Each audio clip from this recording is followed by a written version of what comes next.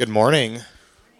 My name is Derek Sogstead, and our scripture reading comes out of the book of John, chapter 20, verses 11 to 18. Hear the word of the Lord. Mary was standing outside the tomb crying, and as she wept, she stooped and looked in. She saw two white-robed angels, one sitting at the head and the other at the foot of the place where the body of Jesus had been laying. "Dear woman, why are you crying?" the angels asked her. "Because they have taken away my Lord," she replied. "I don't know where they have put him." She turned to leave and saw someone standing there. It was Jesus, but she didn't recognize him. "Dear woman, why are you crying?" Jesus asked her. "Who are you looking for?" She thought he was the gardener. "Sir," she said, "if you have taken him away, tell me where you have put him, and I will go get him." "Mary," Jesus said. She turned to him and cried out, "Rabboni," which is Hebrew for teacher. "Don't cling to me," Jesus said, "for I haven't ascended yet to the Father, but go to my brothers and tell them, I am ascending to my Father and your Father, to my God and your God." Mary Magdalene found the disciples and told them, "I have seen the Lord," and she gave him his message. Well, if anyone has kids or grandkids in this room, I would strongly encourage them to go to Bookworm Gardens in Sheboygan. Anyone in here ever been to Bookworm Gardens? Good. Okay, good. It actually comes in at number 4 on TripAdvisor on Wisconsin's list of gardens. So number 4, it's a tremendous attraction. It's beautiful, absolutely gorgeous, lots of things for the kids to do.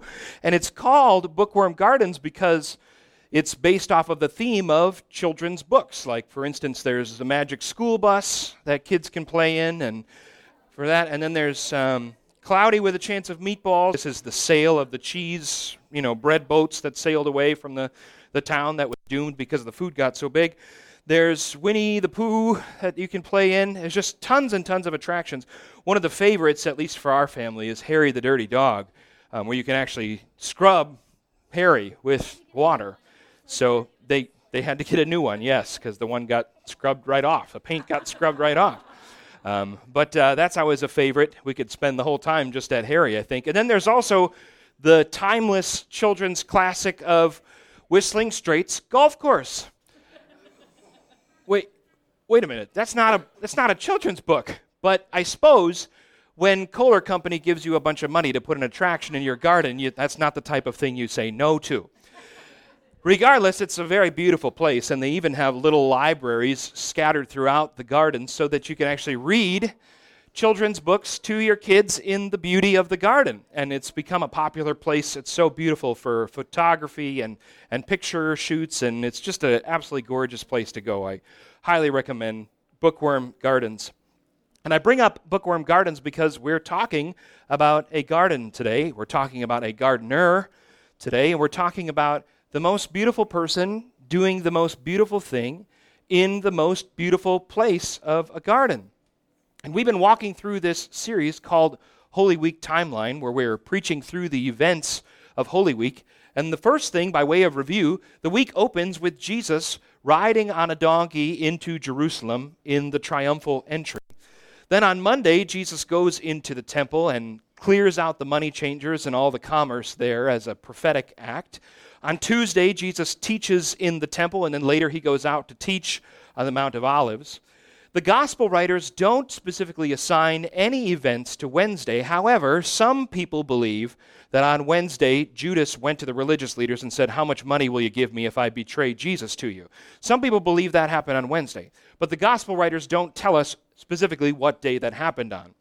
On Thursday, Jesus eats his last supper with his disciples, and then he goes to the Garden of Gethsemane to pray to his Father in his final hours. And then it's in the wee early hours on Friday morning that Jesus is arrested, betrayed, tried, and crucified. And then on Saturday, his body lies in the tomb. Which brings us to Sunday morning. And before dawn on Sunday morning, Mary Magdalene goes to the tomb of Jesus with the intention of tending to the body. And Mary Magdalene is from Magdala, which is a town on the shores of the Sea of Galilee. Mary followed Jesus after Jesus cast 7 demons out of her, and then she became a disciple of Jesus. So she goes to the tomb wanting to tend to the body. And let's pick up our scripture reading in John 20, 13 to 14. Mary turned to leave and saw someone standing there. It was Jesus but she didn't recognize him. "Dear woman, why are you crying?" Jesus asked her. "Who are you looking for?" She thought he was the gardener. "Sir," she said, "if you have taken him away, tell me, where have you put him? And I will go and get him." And so Mary comes to the tomb. She finds the tomb empty to her surprise, looks in, sees two angels who tell her he's not here. And she begins to cry because she doesn't know where her Savior and Lord is. And while she's crying, Jesus approaches her, but she doesn't recognize him. She thinks he's the gardener. Now, I told you as a kid that I used to fight the boredom of the sermon by reading the Bible. And the Lord actually used that Bible reading to fight the boring sermon to kindle a love of God's Word. And one of my favorite things to read as a kid while I was fighting boredom during the sermon was the Passion narratives. And I knew that, all four Gospels give a different camera angle on Jesus' passion. And so I love to read the Passion narrative from the four different camera angles. It was just so fascinating. And I remember reading John's account, and John is the only gospel writer who gives us this moment with Mary thinking Jesus is the gardener. And I remember thinking, how in the world, you're looking for Jesus, he appears to you, and you think he's the gardener? Like, what are you, stupid? How do you miss this? And I remember thinking as a kid, it's just like, how does this happen? Was she spiritually blinded? Was she just dumb? Did she have short-term memory loss like Dory on Finding Nemo? It's just like, was Jesus wearing overalls instead of the traditional white robe that we think of him? Like, you think I'm the gardener, It's just, how in the world does she miss this? He's the one you're looking for. And you think and of all people, must be the gardener. It's like, what is going on? And those are all the wrong questions, all right? The question is not, how could Mary be so stupid to miss that Jesus is Jesus and not the gardener? That's the wrong question. The right question, rather, is why would the gospel writer John include this detail in his resurrection account? Why is John telling us this? Why is he including us in this? And the answer is that he is connecting us to a network of biblical imagery that begins on the first pages of the Bible. John is including this detail because he is plugging us in to a schematic of biblical pictures, imagery, and metaphor that literally begins in the beginning of the Bible. Genesis 2, verse 8. Then the Lord God planted a garden in Eden in the east, and there he placed the man he had made. And so God, at the beginning, creates a garden, the Garden of Eden, and he places Adam and Eve in that Garden of Eden, and the Garden of Eden, biblically, functions as the ideal. Eden is everything as it ought to be. Eden is perfection. Eden is creation as God intended. Eden is, this is the way it ought to be. Eden is the ideal. And God even says, look at Genesis 1:31a, then God looked over all he had made and saw that it was very good. So God looks at Eden and he says, that's very good. This is the way it ought to be. And so Eden, for us, functions as very good. This is the way it ought to be. Eden is perfection, as God intended. And not only does God create Eden the way it was intended, but he gives Adam a job. Look at Genesis 2:15. The Lord God placed the man in the Garden of Eden to tend and watch over it. So he gives Adam the job of gardening the perfect garden. God creates a garden, everything as intended, and then he gives Adam the job of being the gardener. Well, we know that Adam does not fulfill his role. We know that the first gardener fails. Adam and Eve usurp the role of God. They try to become God. They eat from the forbidden fruit, they rebel, they sin, and in doing so, they condemn creation to death. They are sentenced to toil and hard work under the curse of sin, and as another byproduct, they're expelled from the Garden of Eden. But one of the things that we celebrate over and over again is that God didn't let Genesis 3 stand. God did not let the fall be the final word over his creation, and so he sends a rescuer in the form of his son Jesus. Now, the mission of Jesus, among many things, is to restore creation to the way it ought to be. But this restoration act on behalf of Jesus is very costly because it costs the life of God's own Son. Jesus comes to reverse the curse. He comes to restore creation. He comes to undo what Adam did, but it will come at the cost of God's own Son. And so we find Jesus agonizing in the Garden of Gethsemane the night before his definitive restoration event. The night before he goes to the cross, the night before the price is paid, we find him pleading with his Father that his Father might take the cup from him and that there might be another way. He pleads so fervently, and he's under so much duress and anguish that he sweats blood, because he's so anguished at this price that must be paid to restore creation. So we have the Garden of Eden, which is perfect exactly as God intended. And then we have the Garden of Gethsemane, which is a place of anguish, a place of pain, a place of duress, a place of betrayal, a place of arrest. And once Jesus is taken into custody in the Garden of Gethsemane, he knows that he will not leave the custody of the officials until he's dead. That's when he will leave the custody. So do you see the contrast? We have Eden, which is perfection, everything as God intended, but we have Gethsemane, which is the anti-garden, the place of death, the place of betrayal, the place of arrest, the place of sin, the place of duress. And it's in the anti-garden that Jesus is betrayed by Judas, taken into custody, tried, and then nailed to a cross. And he's nailed to a cross between two criminals. One criminal believes Jesus is indeed the Messiah. One criminal believes the sign above his head. But another criminal joins the scoffers and the mockers.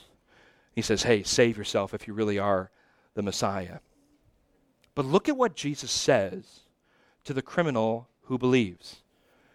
Look at Luke 23, verses 42 to 43. This is the criminal who believed. Then he said, this is the criminal who believed, Jesus, remember me when you come into your kingdom. And Jesus replied, I assure you, today you will be with me in paradise. So he tells the thief who believes, once we kick it here, you're going to be with me in paradise, man. Now that word paradise, now follow me. I know sometimes this stuff, it's like a turnoff. I used to do that. This was like a trigger for me when I was in your shoes. That like as soon as words come up, it's like, boom, my brain shuts down. Resist. Okay?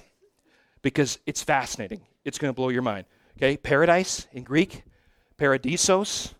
And in the sense that Jesus is using it here, the range of meaning is heaven, a park, and a garden. Garden paradise. Jesus is saying, you will be with me in the paradise of heaven, in the garden paradise of heaven. You will be with me today. Well, Jesus dies, and Joseph of Arimathea, along with Nicodemus, ask the Roman officials for Jesus' body. Picking it up in John 19, verse 38 to 42. Afterward, Joseph of Arimathea, who had been a secret disciple of Jesus because he feared the Jewish leaders, asked Pilate for permission to take down Jesus' body. When Pilate gave, Joseph came and took the body away. With him came Nicodemus, the man who had come to Jesus at night. He brought about 75 pounds of perfumed ointment made from myrrh and aloes. Following Jewish burial custom, they wrapped Jesus' body with the spices in long sheets of linen cloth. The place of crucifixion was near a garden where there was a new tomb never used before. And so, because it was the day of preparation for the Jewish Passover, and since the tomb was close at hand, they laid Jesus there. So Joseph of Arimathea, along with Nicodemus, are both well connected to the religious authorities. So they're taking a risk by asking the Romans, hey, can we have Jesus' body? Because they believe that Jesus is the Messiah. Joseph of Arimathea lays Jesus in a tomb that's never been used before, and we're told the tomb is near a garden. Now, last week I told you that the Church of the Holy Sepulchre in Jerusalem is the most likely candidate for the location of Jesus' crucifixion and burial. And most historians and most archaeologists all agree that's the place that Jesus died and was entombed. But there's a contender. In 1883, British General Charles Gordon was surveying the Holy Land with his Bible, trying to map out the locations of the events of Jesus' passion.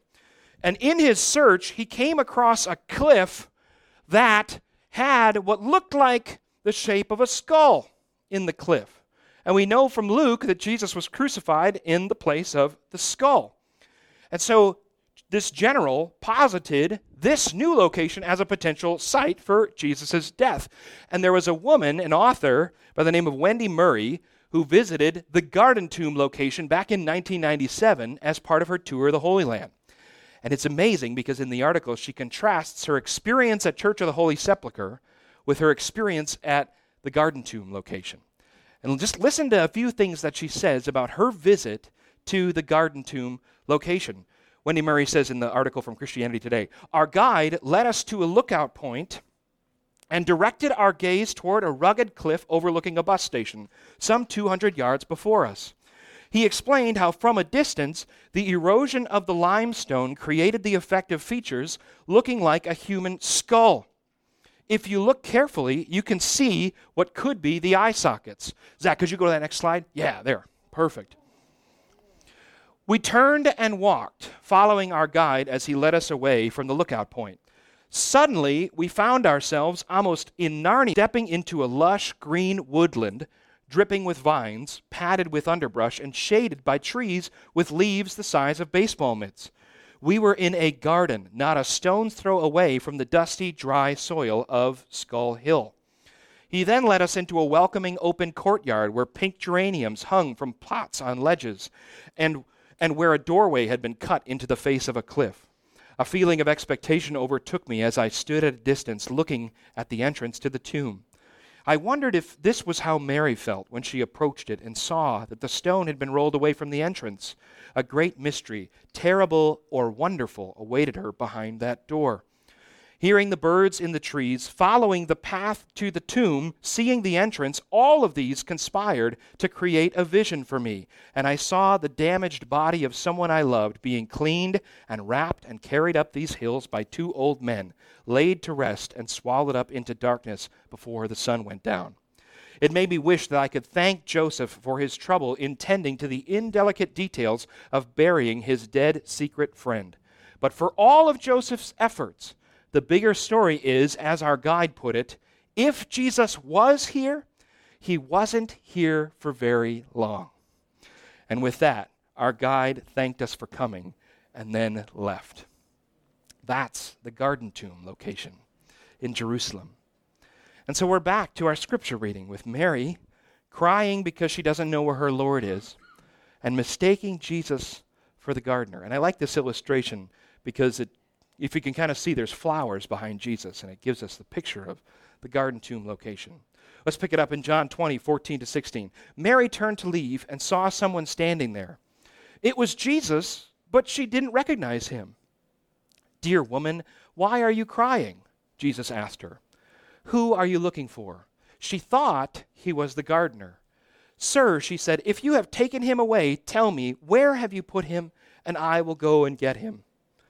'Mary,' Jesus said. She turned to him and cried out, 'Rabboni,' which is Hebrew for teacher."